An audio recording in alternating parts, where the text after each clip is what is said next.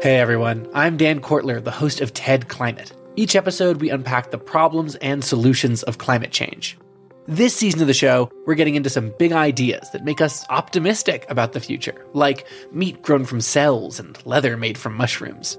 And the best part, we look at how building a greener future can be an upgrade instead of a sacrifice. Find and follow TED Climate wherever you're listening to this. This is a CBC podcast.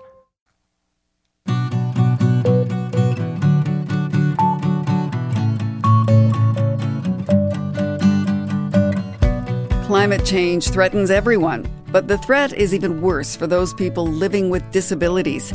They're all too often on the margins, facing discrimination and fighting to be heard. One law professor's personal challenge with multiple sclerosis is part of the fuel for his determination to change policy. And those changes, he says, will actually benefit everyone. We'll also wrestle with just how to ensure power plants are making the grid as green as possible. And I'll check in with a glaciologist who gave up the great outdoors for a spot inside Ottawa's bureaucracy, where he says he's making a difference for the good of the planet. All that and one long EV journey with added tension from an unexpected source. Welcome to What on Earth? I'm Laura Lynch.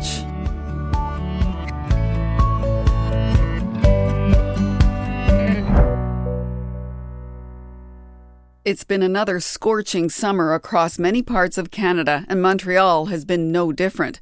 When that city has wrestled with hot and humid weather, Sébastien Jourdain has grappled with the effects on his body. He's the Canada Research Chair in Human Rights, Health and Environment at McGill. Hello. Hello. Can you give me a sense of just what a heat wave in Montreal feels like? So it feels very hot, very humid, and depending on where you live and what resources and assets you have at your disposal, it will feel very differently, and it will impact your life in different ways. So tell me what kind of toll it actually takes on you personally. Well, for me, like most people who have multiple sclerosis, when it's very hot outside, it triggers certain neurological symptoms. So it can make me feel more tired. It can also, in fact, trigger these tiny electric shocks along my spinal cord. In fact, they used to diagnose MS many, many years ago by putting people in hot baths to see what the reaction was. Okay. So yeah, Montreal in July is pretty much a hot bath. And that's why for people who have MS, like I do, but many other conditions, heat waves can be incapacitating and even deadly. Take me back to that first summer after your diagnosis. When did you first realize you'd have to live your life differently because of climate change? I started thinking, there must be some way, some people who have addressed the problem of how do you stay cold when it's really hot. And my thinking went to mascots at Walt Disney World. My thinking was, how do these people survive July in Orlando? And I discovered this sort of niche community of people who wear these cooling vests, these like very advanced cooling vests. They're actually like a special material that freezes at 7 degrees. And when you wear this vest, even if it's 35 degrees outside, it will keep your internal body temperature cool for at least 3 hours. So for a few years there in the summer, if you had met me in Montreal, you would have seen me wearing one of these vests.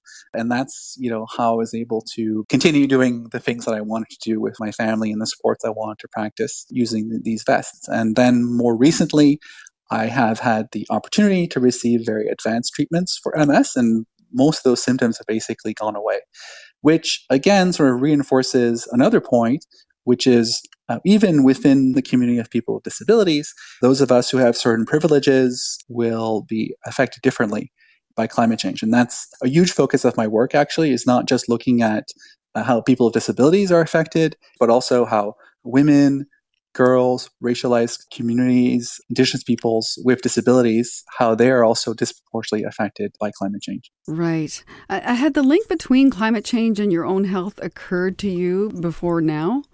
So I was diagnosed in 2015, and I was someone who's been working on climate change for my whole adult life. So I suddenly realized, okay, actually, this problem that I've been grappling with as a scholar and as an activist for so many years, I now see it in a different way. And the experience of those symptoms, but actually also finding solutions to those symptoms really is what inspired me to bring my research into the field of disability and climate change. Right. You changed your career and research trajectory because of this, correct? Yeah, I mean, I was always working on climate change, but the disability angle had not occurred to me. And, it was a strange experience of having written a book recently that was about human rights and climate change. And we had a chapter on women, and we had a chapter on children, and we had a chapter on indigenous peoples. And no one had thought to include, including myself, a chapter on people with disabilities. So it's a group that has been systematically ignored in the conversations around climate change. And in my case, I figured out the connection because, I was already working on climate change, and then I got a disability. So tell me what you've been doing since then to work on the research in this area and advance the knowledge about it. I founded a research program that's focused on disability inclusive climate action. And we do three things. One is doing legal and policy analysis. So seeing what international law and domestic laws require of states in relation to making sure that they protect the rights of people with disabilities in the climate crisis, and then also systematically assessing whether they're doing this. The second thing we do is empirical research to understand how people with disabilities are affected by climate change and also by efforts to combat climate change. So we have an empirical research project that's underway in India, and we actually have a project we're doing in Montreal to see how efforts to decarbonize the city are affecting people with disabilities. And then the last component is collaborative research and advocacy with people with disabilities from all over the world. So tell me what kinds of things you've been able to find out.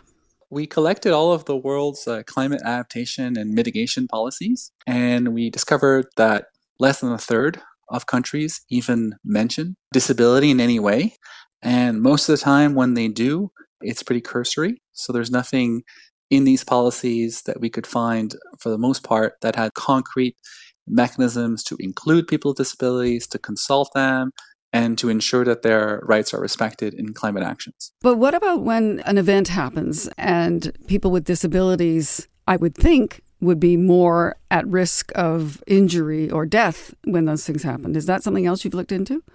Yes, absolutely. So we've collected evidence from different types of severe weather events from around the world. So heat waves, including specifically this Montreal heat wave in July 2018 and last year's heat wave in Vancouver. When you look at the evidence that's been collected, it shows that the majority of people who died in those heat waves had a disability. And sometimes it's quite striking the way in which disability will exacerbate or increase your vulnerability to climate impacts. So I can say, for instance, as an example, in Montreal in July 2018, 61 people died, and a quarter of the people who died had schizophrenia. So that's a death rate that's 500 times their share of the Quebec population. And why would people with schizophrenia be more likely to die in a heat wave? Well, there's a number of reasons. One is they take a medication that actually makes them more sensitive to heat. They're also typically poorer. They're typically marginalized, so they don't have the assets or their friends or the support network to be safe in the context of a heat wave. And then finally, which I would say is the main reason, is no one thought to prioritize this population and its safety in heat waves. So now we see in the Montreal's heat wave plan that they included specifically people with schizophrenia as one of the groups that need to be protected, that need additional services. But this wasn't the case in 2018, and it's still not the case in most of the heat wave plans that we see across the country. Yeah, I was just going to ask you, how far does Canada have to go to achieve what you would like to see in order to help people with disabilities cope with the effects of climate change? I think it starts at the federal level. So basically, the federal government has a strategy that's developing around climate adaptation. They also have funding programs to help cities become more resilient to climate change. And at this stage, we don't see in those plans and in those programs any consideration of the rights of persons with disabilities and their requirements and needs.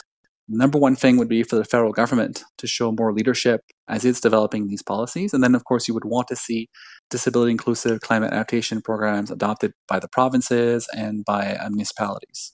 As you said, you looked around the world. Were there any countries that are doing better, that include people with disabilities in their climate policies? Not really. Unfortunately, I can't really point you to any specific best practice. What we can see, for instance, is that in some countries, such as the United Kingdom, when they are funding the adaptation planning of developing countries, they'll require that they consult people with disabilities and include them in those plans. But the UK itself actually does not include people with disabilities in its plans. As an academic, as a human rights-focused academic, and as a person living with a disability, this must be so frustrating for you. Yeah, well, I mean, I think it's a clear violation of the UN Convention on the Rights of Persons with Disabilities.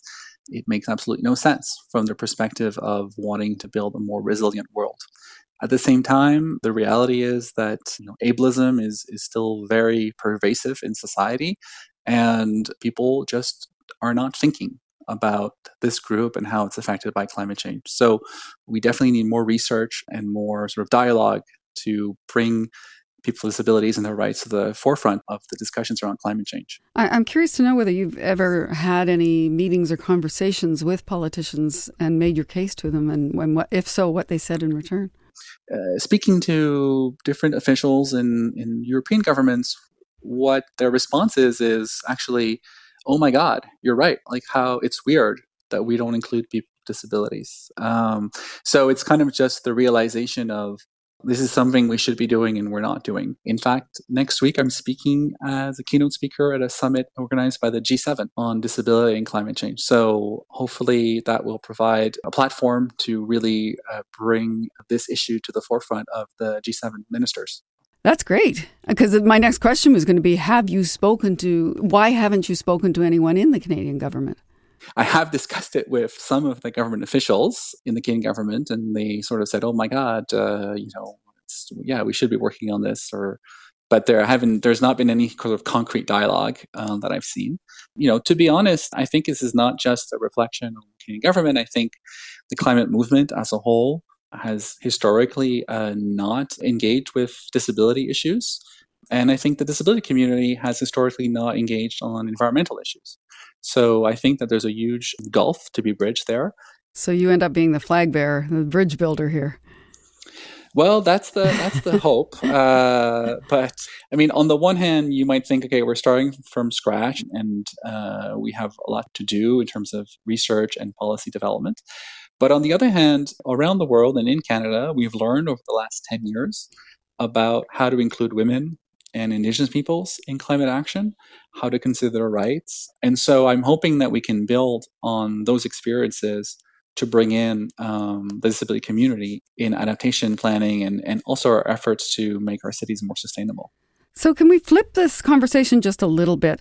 How would that help us transition to a low carbon, more climate resilient society? So when you're designing policies or programs that are inclusive of people with disabilities, it will not just benefit people who have specific needs or impairments, but it will also have what's called resonant impacts. So it will benefit society as a whole. So I'll give you a few examples. If we can make our mass transit systems accessible to people with mobility impairments, we're not just helping those people, we're helping the parents with a stroller who want to take the subway.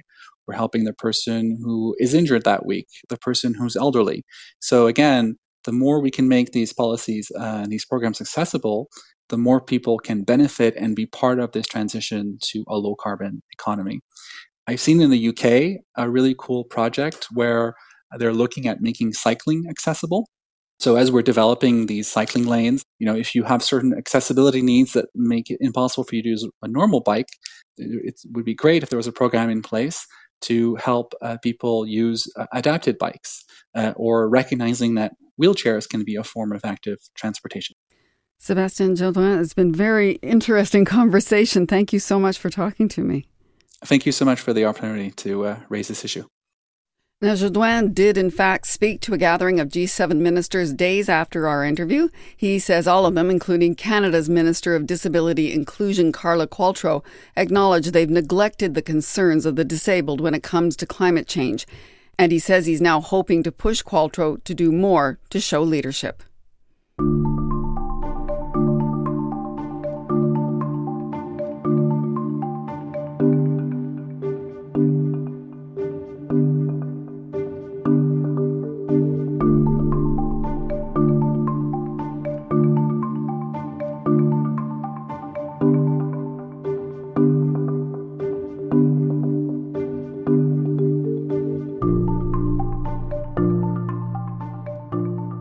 It's September, and that means students, teachers, and university professors are getting ready for a new school year. That would have included Sean Marshall just a few years ago, but the glaciologist from the University of Calgary decided to switch from academia to government, becoming the first departmental science advisor for Environment and Climate Change Canada in 2019. We first spoke to Sean Marshall 2 years ago, 1 year into his temporary appointment. I really don't think we're being brave and visionary enough yet. I don't think it's right to compromise our children's planet for sort of short-term political or economic urgencies. So you can hear there his willingness to criticize the government that he was working for. But it turns out one term wasn't enough for Marshall to do what he wanted to do. He's extended his stay inside government ranks for 1 more year. Hi, Sean. Hello, Laura. It's nice to talk to you again. You too. So it's been a little while that you've been doing this. Are you missing your glaciers at all? Oh my gosh, there are days where I sure miss the glaciers and how kind of simple that is. Just doing the science, being out there measuring things and trying to understand in the peace and quiet away from video calls and all of those demands. But still exciting being here in Ottawa, trying to work with these national climate science programs. And I don't have any regrets about coming here and trying to contribute at this level. Well, that's good to hear. And we'll get into that a little bit more. But I just wanted to ask you, when I talked to you 2 years ago, you told me that you didn't think glaciers were doomed. Otherwise, you wouldn't be doing the job you were doing. What's your view now? Well, it hasn't gotten any better, has it? Oh my gosh, this past couple of summers have been punishing for the glaciers. Glaciers in the Alps this year are having a horrible off-scale year, as you can imagine. They're probably going to lose more than 10% of what was left. So yeah, it's not looking good, but I still really firmly believe it's not too late. Some of the bigger glaciers are going to hang in for a while. They're going to outlast me at least, and they'll live to the end of the century. So I think we're not acting as urgently as we need to yet, but it's not too late to stabilize the climate this century and preserve some of this ice. It's so interesting to talk to you after the passage of 2 years, because the other thing that was going on the last time we talked to you was we were into just the first full-fledged fall of the pandemic. And you thought that the pandemic showed that people could change their behavior quickly if the need was urgent. And you thought that bode well for climate change. And we know what's happened since then, the reluctance to wear masks, the opposition to vaccine. I'm wondering, does what happened make you more or less optimistic that the public is ready to do what needs to be done to cut emissions? Oh, that's so interesting, Laura. It's true. 2 years later, there's a lot to learn, I think, from our COVID experience. I still think that it was a good period for science, for the public getting used to hearing from the science, trusted voices of our provincial health professionals. And we always wanted to hear from the scientists, not from the politicians. And so that was a real positive. And I would love to hear more climate scientists out there helping to communicate and build that trust with the public. On the other hand, we saw this real appetite to engage for a while, and then we were done with it somehow before COVID was done with us. And I guess that makes me worried a little bit about climate change action, because this is really a long haul. And you've covered this so well in your show, Laura, the different solutions that are out there and the transition that we need to do to 2050 and beyond. And we need pretty sustained effort and commitment to this. It can't just be a year of hard effort and then we can pat ourselves on the backs. So I think we need to learn from the COVID experience. I do think that climate action doesn't need to look like COVID confinement, though. There's lots of ways this can be really positive for our health, our well-being, our lifestyles. And we need to be thinking about those things and really communicating and trying to get the big picture as we move forward, seeing all the positives that are part of this action. Your solution, so to speak, the way you wanted to try to affect change has been working in government, and you've been there since 2019. I'm wondering what your greatest challenge has been being on the inside, so to speak. Yeah, it's really interesting. Sometimes it's hard to navigate government. I can put it that way. I think a lot of people on the outside feel that way too. Yeah, I think I was a bit naive when I first came in and when we first spoke. It's a really big ship. It's kind of like our energy and infrastructure systems with climate action. This is a big ship to turn and it takes a while. So 3 years into my mandate here, and as you said, I've got another, 10 months left. There's still so much work to do, and I feel like I'm still learning how to bring science to the table more effectively And you have expressed your frustration, or at least you did with me, about politicians not acting with enough urgency or vision. Do you think that that's changed? I think that we still need a bit more courage and vision and boldness because, honestly, Laura, we're not acting in a way that's commensurate with the gravity of climate change and all the things that are happening and how quickly the world is changing.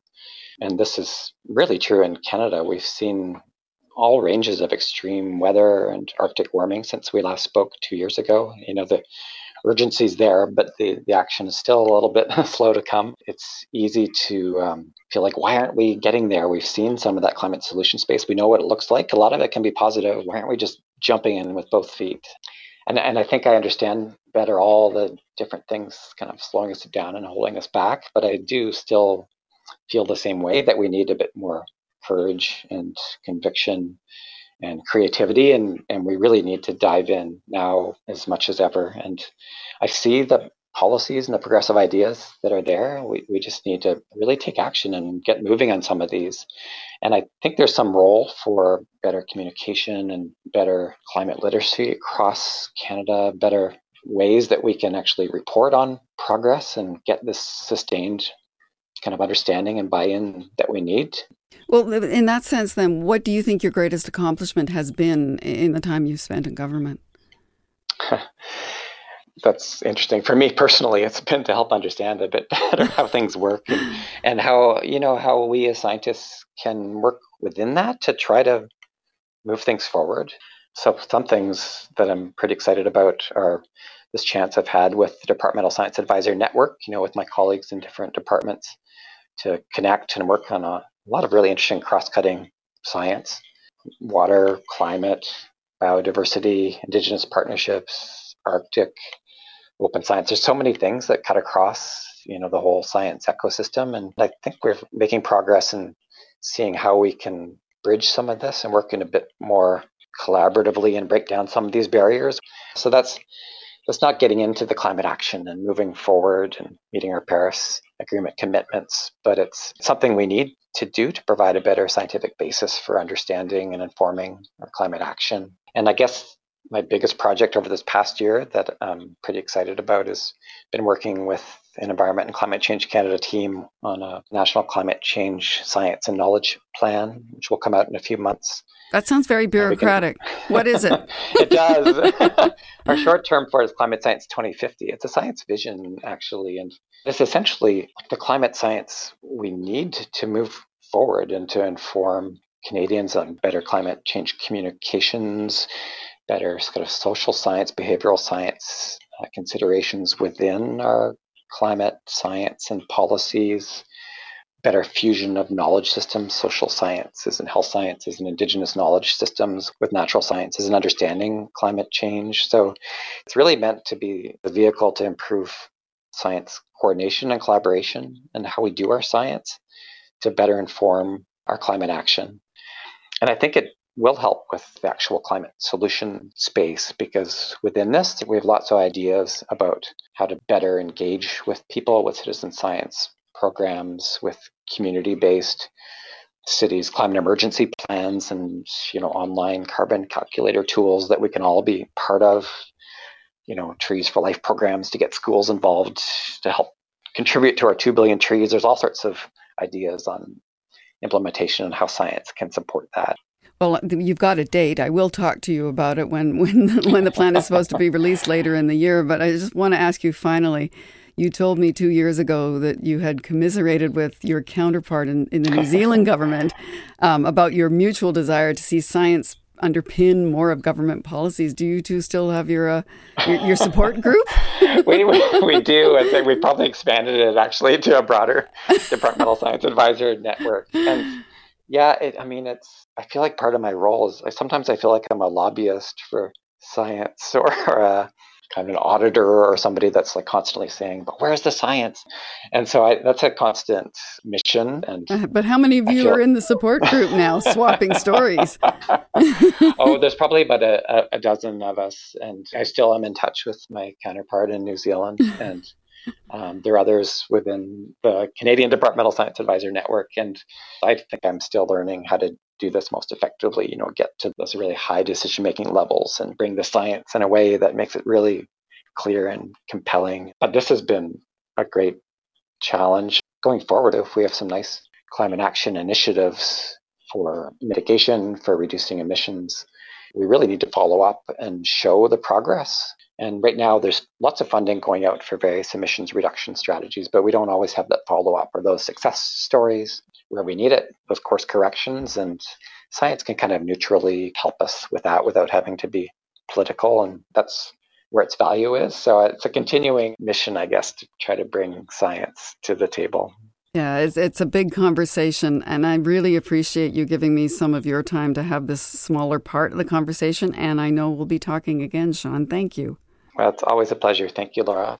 So stay tuned. In a few months, we will have Sean back on to talk about this new project that is a priority for him, and it is all about trying to communicate across different disciplines and make sure the science underpins government policy. You're listening to What on Earth on CBC Radio 1 and Sirius XM. I'm Laura Lynch. Paper or plastic? Oh, I forgot my own bags. Plastic. No, wait, paper. Hang on, which one's better? I don't know. Don't stress, Neil. The podcast Living Planet is here to help. We know you want to do what's right for the planet, but you're busy and you have to make 1,000 small decisions every day. So we endeavor to answer, what's better? Cotton or polyester? Tea or coffee? For answers to these environmental conundrums and your questions, subscribe to Living Planet wherever you listen to podcasts.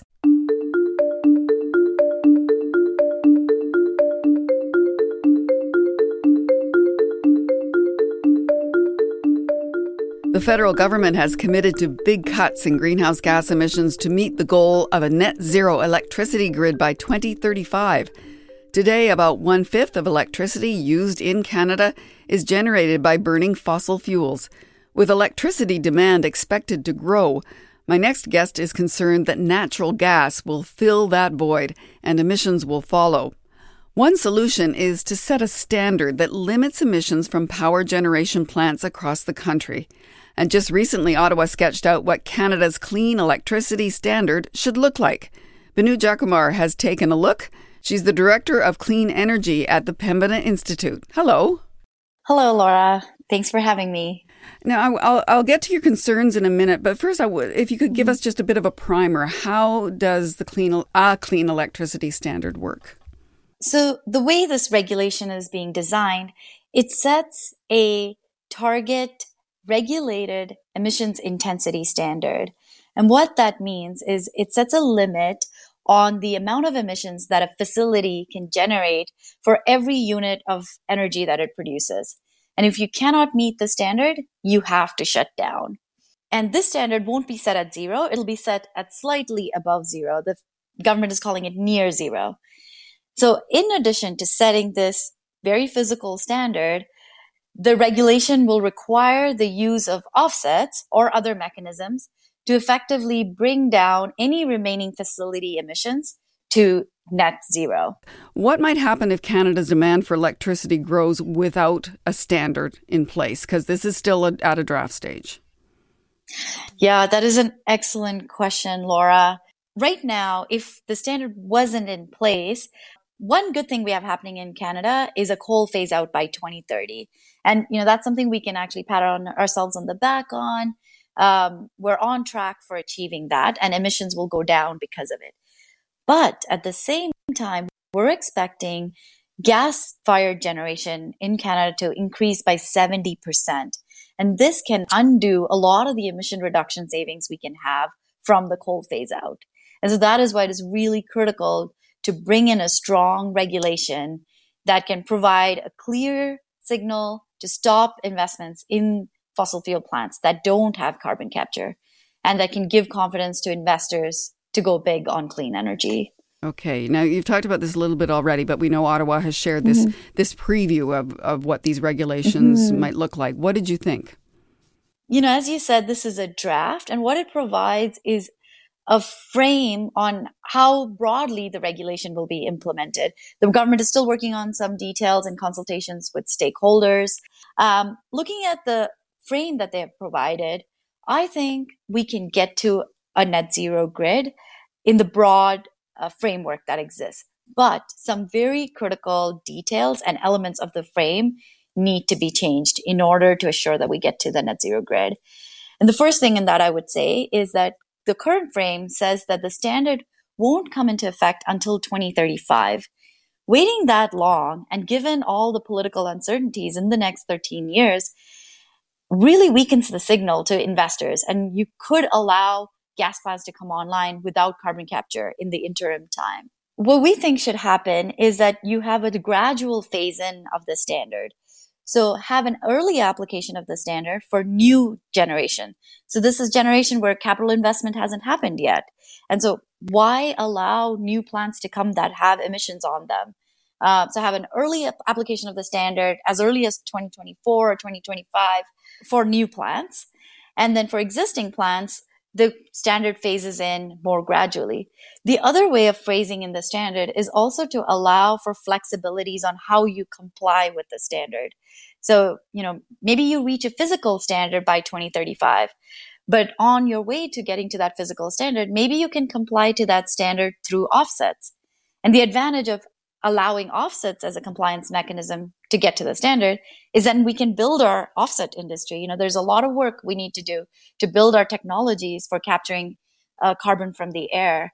And so having some interim flexibilities can actually help with building out some of these other industries. Okay. I just want to put this to you. The David Suzuki Foundation says there's a loophole in the draft because it could allow all gas utilities built before 2025 to be exempt from the standards. And that kind of seems to fly in the face of net zero electricity goals. Do you agree with that? Definitely. I think if we allow several plants to be built between now and 2025, what we're going to have is several gigawatts of gas power plants that will be incompatible with a net zero grid in 2035. And so they become stranded assets that could become costs to taxpayers or ratepayers. And so we want to mitigate that risk of adding even more new stranded assets to the grid as much as possible. But it's interesting when you read the standard, it says that those plants can run to the end of their, what was the phrase? To their useful life? The end of prescribed life. Yes. What does that mean? Yeah, so end of prescribed life, what it allows is for plants to operate past 2035 without meeting the standard. And what this means is, again, you're adding more emissions to the grid beyond 2035. We took a look at some scenarios, and it really depends on how you define what the end of prescribed life is. But in some scenarios, you could have a third of the gas generation in Canada not meeting the standard past 2035. And when you have this much emissions on the grid, I think it'll be very incredible for Canada to claim that we have a truly net zero grid and to take that to the global stage and call ourselves a leader in the clean energy transition and in climate action. So you're an Albertan yourself, and in your province, about 90% of the electricity still comes from coal and natural gas. The transition to net zero electricity is obviously going to be harder for Alberta. It's going to be harder for some regions than others. What is needed to support regions like yours? Yeah, that's a fantastic question and a very real struggle. I have to say, these type of regional difficulties are also why the clean electricity regulation has some flexibilities built into it. But what I would say is, rather than diluting the clean electricity regulation, the way to support regions like Alberta is by the feds investing in clean energy in the provinces. An excellent example is just south of the border, the recent Inflation Reduction Act. It makes significant investments in clean energy, but it also has regional elements. So one piece of that is if your clean energy project in the US is in a community that has a coal mine or a coal power plant that will be closed, you will get an additional 10% tax credit. And that significantly changes project economics. So I think this is the kind of smart investments and policy design we need that help support particularly clean energy investments in communities that are going to be impacted. Okay. I just got to ask you this a bit more about yourself, because I understand that you love electricity, and you've worked in the sector for decades. First, you were an engineer with utilities, then a policy analyst. What gets you so excited about electricity? I know it's a period of massive change in the electricity sector. I have to say, my career started at Sundance 1, a coal plant in Alberta that has already been retired because of coal regulations. So things are coming full circle. I think what gets me excited about this work is, one, I'd say I see electricity, and especially getting to a clean electricity grid, as the backbone of getting to a clean economy in Canada. As we start to electrify other sectors, like electric cars and transportation, electric heating for buildings, electric industrial processes in heavy industry, the demand for electricity is going to grow. And so a clean grid will have a multiplier effect in terms of emission reductions in other sectors. Another personal interest for me in this transition in the electricity sector is the opportunity it provides for increasing equity. So, I have been a woman engineer in the industrial sector, and I've been fortunate to work with great colleagues who have supported me in my career. But I know that women are not represented equitably in the energy sector. In Alberta, for example, the oil and gas sector has about 30% women. So as we transform the grid and new industries emerge, and we have folks investing in renewables, there's a whole storage industry that's evolving, I think it also creates opportunities for us to right some of the historical inequities, and create space for more participation by women, by people of color, Indigenous communities. So that type of opportunity for social change also really motivates me.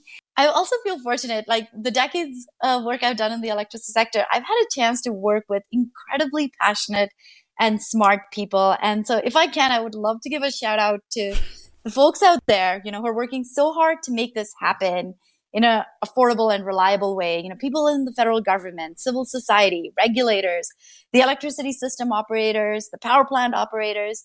It's really remarkable and reassuring to me the number of smart, dedicated people that are working on this. So, that really gives me confidence that we can get to a net zero grid by 2035. I kind of think that if somebody could just sort of plug into you, you'd be a power source all by yourself.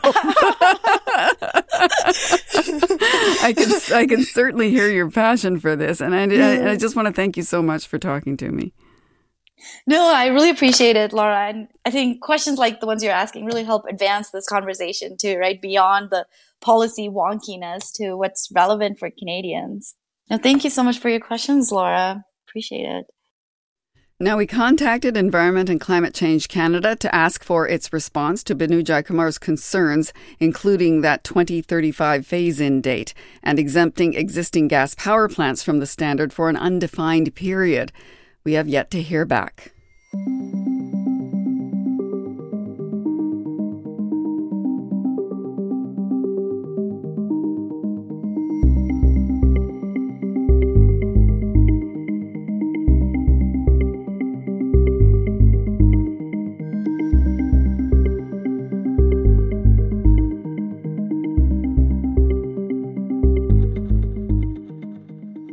From Calgary, Alberta, we head to Honolulu, Hawaii.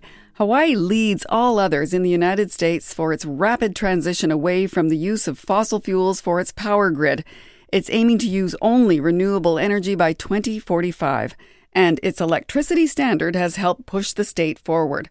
Isaac Moriwaki has been pushing for clean energy policy for decades. He's the managing attorney for Earthjustice's Mid-Pacific office, and he is in Honolulu. Isaac, hello? Hello. You grew up in Hawaii. Can you describe what you've seen over the decades when it comes to shifting away from fossil fuels?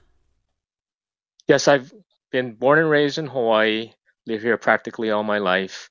And really, it was only in the last 15 years when our state got really serious on moving from fossil fuels to clean energy. About that time, 15 years ago, people realized that not only was it bad environmentally to be relying on oil mostly for our energy needs, but it was bad for our wallets too, basically sending millions and millions of dollars to foreign countries every single year, just a constant drain on the economy. The volatility was a real downer too.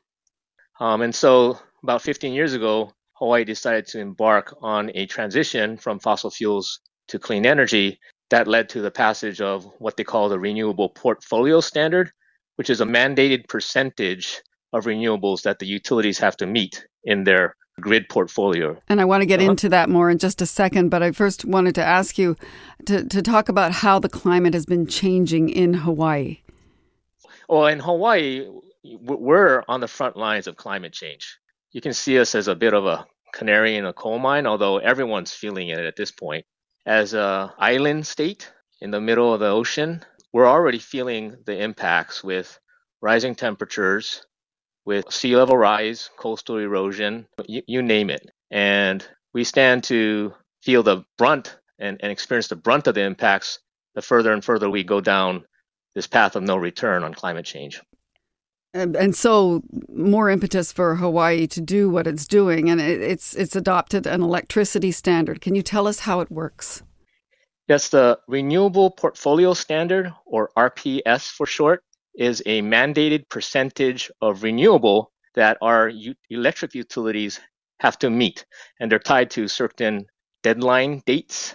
So in Hawaii, we started off at pretty low percentages, 10%, 20%, what have you. We really got serious back in 2008 when we committed to 40% by 2030. And that got us going to a point where in 2015, Hawaii took the leap of faith and established a 100% renewable standard by 2045. But the studies show that we can actually achieve 100% before 2045 and actually save money doing it.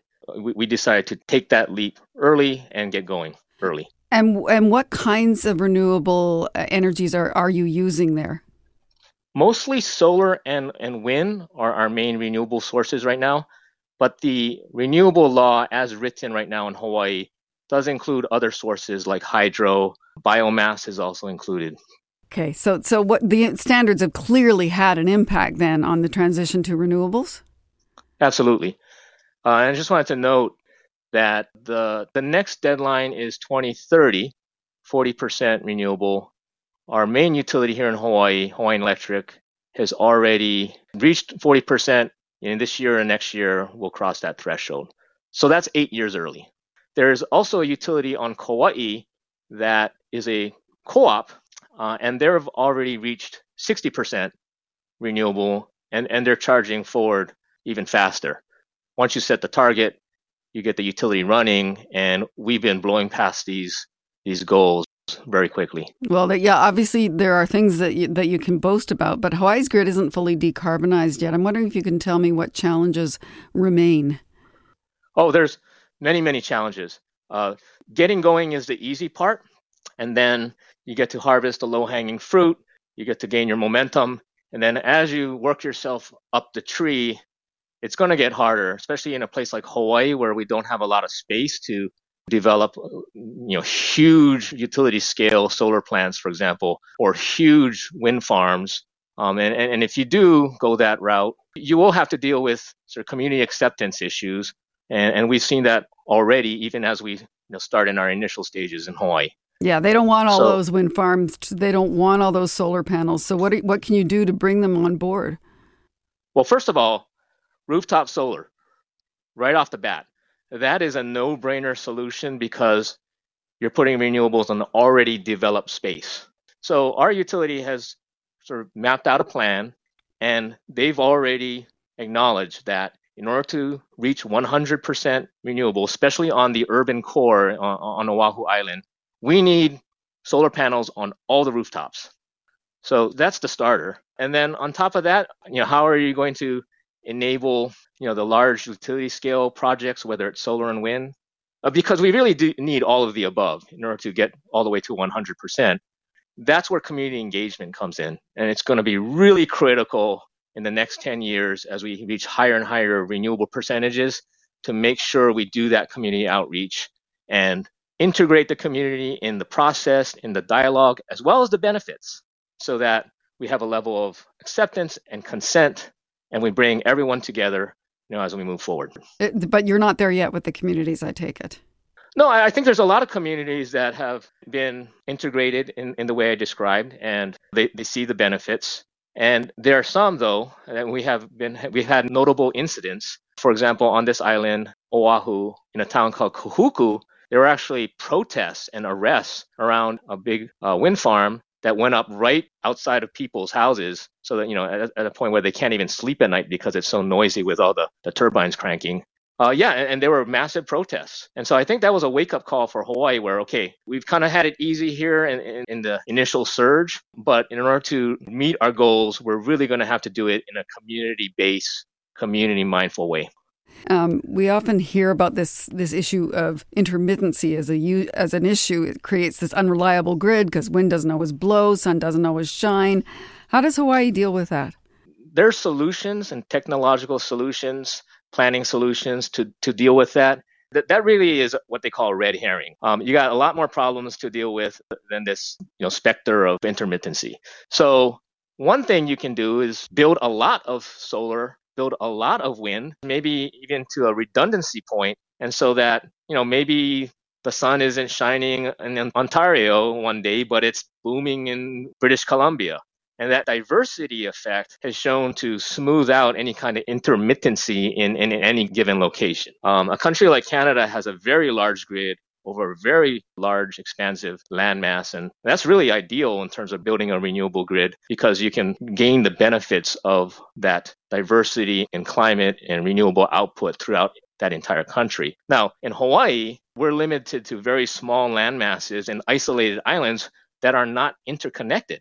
And so unlike the continental US, continental Canada, every island right now has to rely on its own energy output. So Hawaii has already reached these renewable goals, 40% on the Hawaiian electric grid, 60% on the Kauai grid, and the grid is not shutting down. And so, don't even talk about intermittency until you start reaching those types of levels. Fair enough. So Canada is developing an electricity standard right now. What advice do you have? Do it.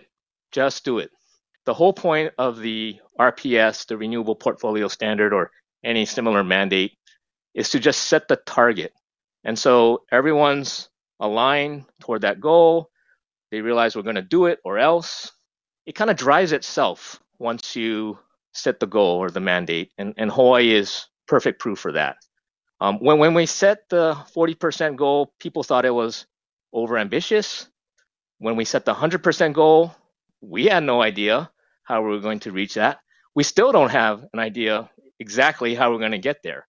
But the point is you set the gears in motion, you animate the market, and then the market and the customers take over.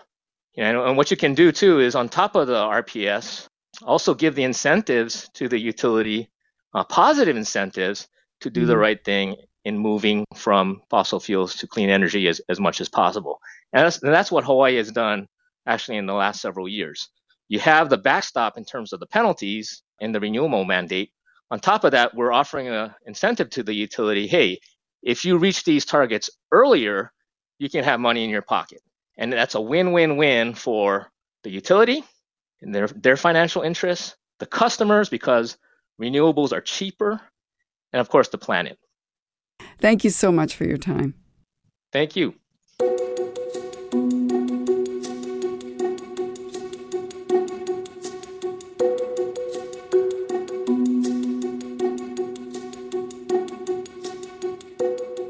Every day, people like our listeners are making commitments to stand up for the climate. That includes Frances Deverell. She's 74, she lives in Nanaimo, BC, and every year she drives across Canada. A few years ago, she vowed to one day make that trip in an electric car. Back then in 2010, I got a new car, and I decided that would be the last gasoline vehicle I would purchase as part of my own personal climate action commitment. So my husband and I saved for over 10 years. And in conjunction with that, I really started reducing my flying. We wanted to lighten our footprint in every way that we could. But to get an electric car, we had to be able to get across the country because we do that every year. We have family in both locations in BC and Ontario, and we like to see them. Deverell says the trip is possible, but it is not for the faint of heart. You can do it, but you have to be ready for problem solving. There are going to be things go wrong somewhere along the way. She says sometimes charging stations aren't where you need them. Sometimes they're out of service. But this year, it was something entirely different. I had no idea that all of the charging stations that we would have access to were going to be down because of that Rogers outage. That was a bit of a shock. After days of driving, Deverell and her husband had almost made it to their destination. But in central Ontario, things came down to the wire. We were almost stranded in Longbow Lake, but we managed.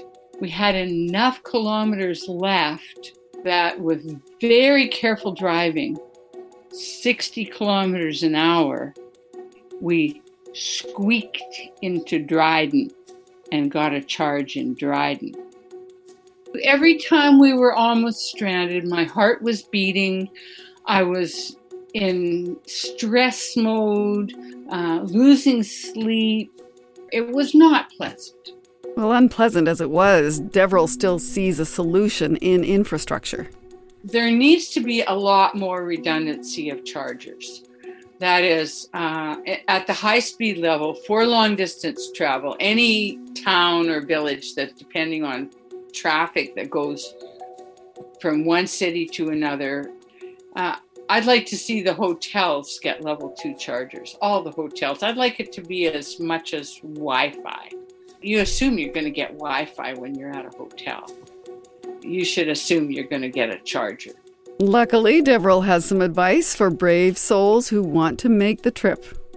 Plan ahead. Plan ahead and plan ahead. And know what your options are if that's not going to work. Prepare to be resilient. And give yourself enough time. You know, that you're going to need time. If you're young, you'll sleep in your car, do whatever you have to do, But it's a little different for us.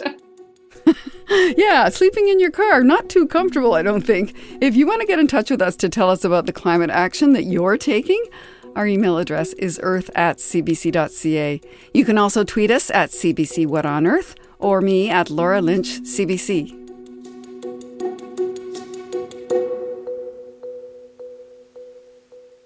In the 1970s, the world started to take note of a growing environmental problem, the depletion of ozone, a protective layer that shields us from UV rays. From human-made chemicals used in products like hairspray, aerosol deodorant, refrigerators, air conditioners, even styrofoam. By the mid-1980s, it was as though someone had punched a hole in the ozone layer. And we could actually show people the data. When you watched the evening news, these incredible images of the ozone hole forming, I mean, it was scary. It looks like the master that ate Manhattan, and there it is. It's like, whoa. So that's when I said to myself, wow, I mean, this is really a huge threat to humanity, and we need to get on the stick and do something about it. Scientist Susan Solomon was just 29 when she led an experiment that helped prove how these chemicals were causing harm. And in September of 1987, countries from around the world came together to sign a binding agreement, the Montreal Protocol. It's a story of how the public, scientists, politicians, and industry found solutions and replacements. It's a story that is still evolving. Next week, What on Earth producer Molly Siegel will bring us an international environmental success story, one that can inspire climate action today.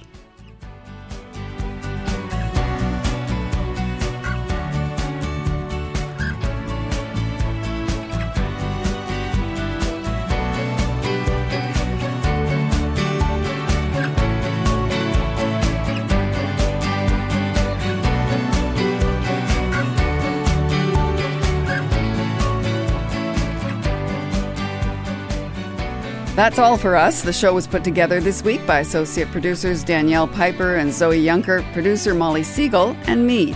Matthias Wilson is our engineer. This week, Rachel Sanders is our senior producer. I'm Laura Lynch. Thank you for listening.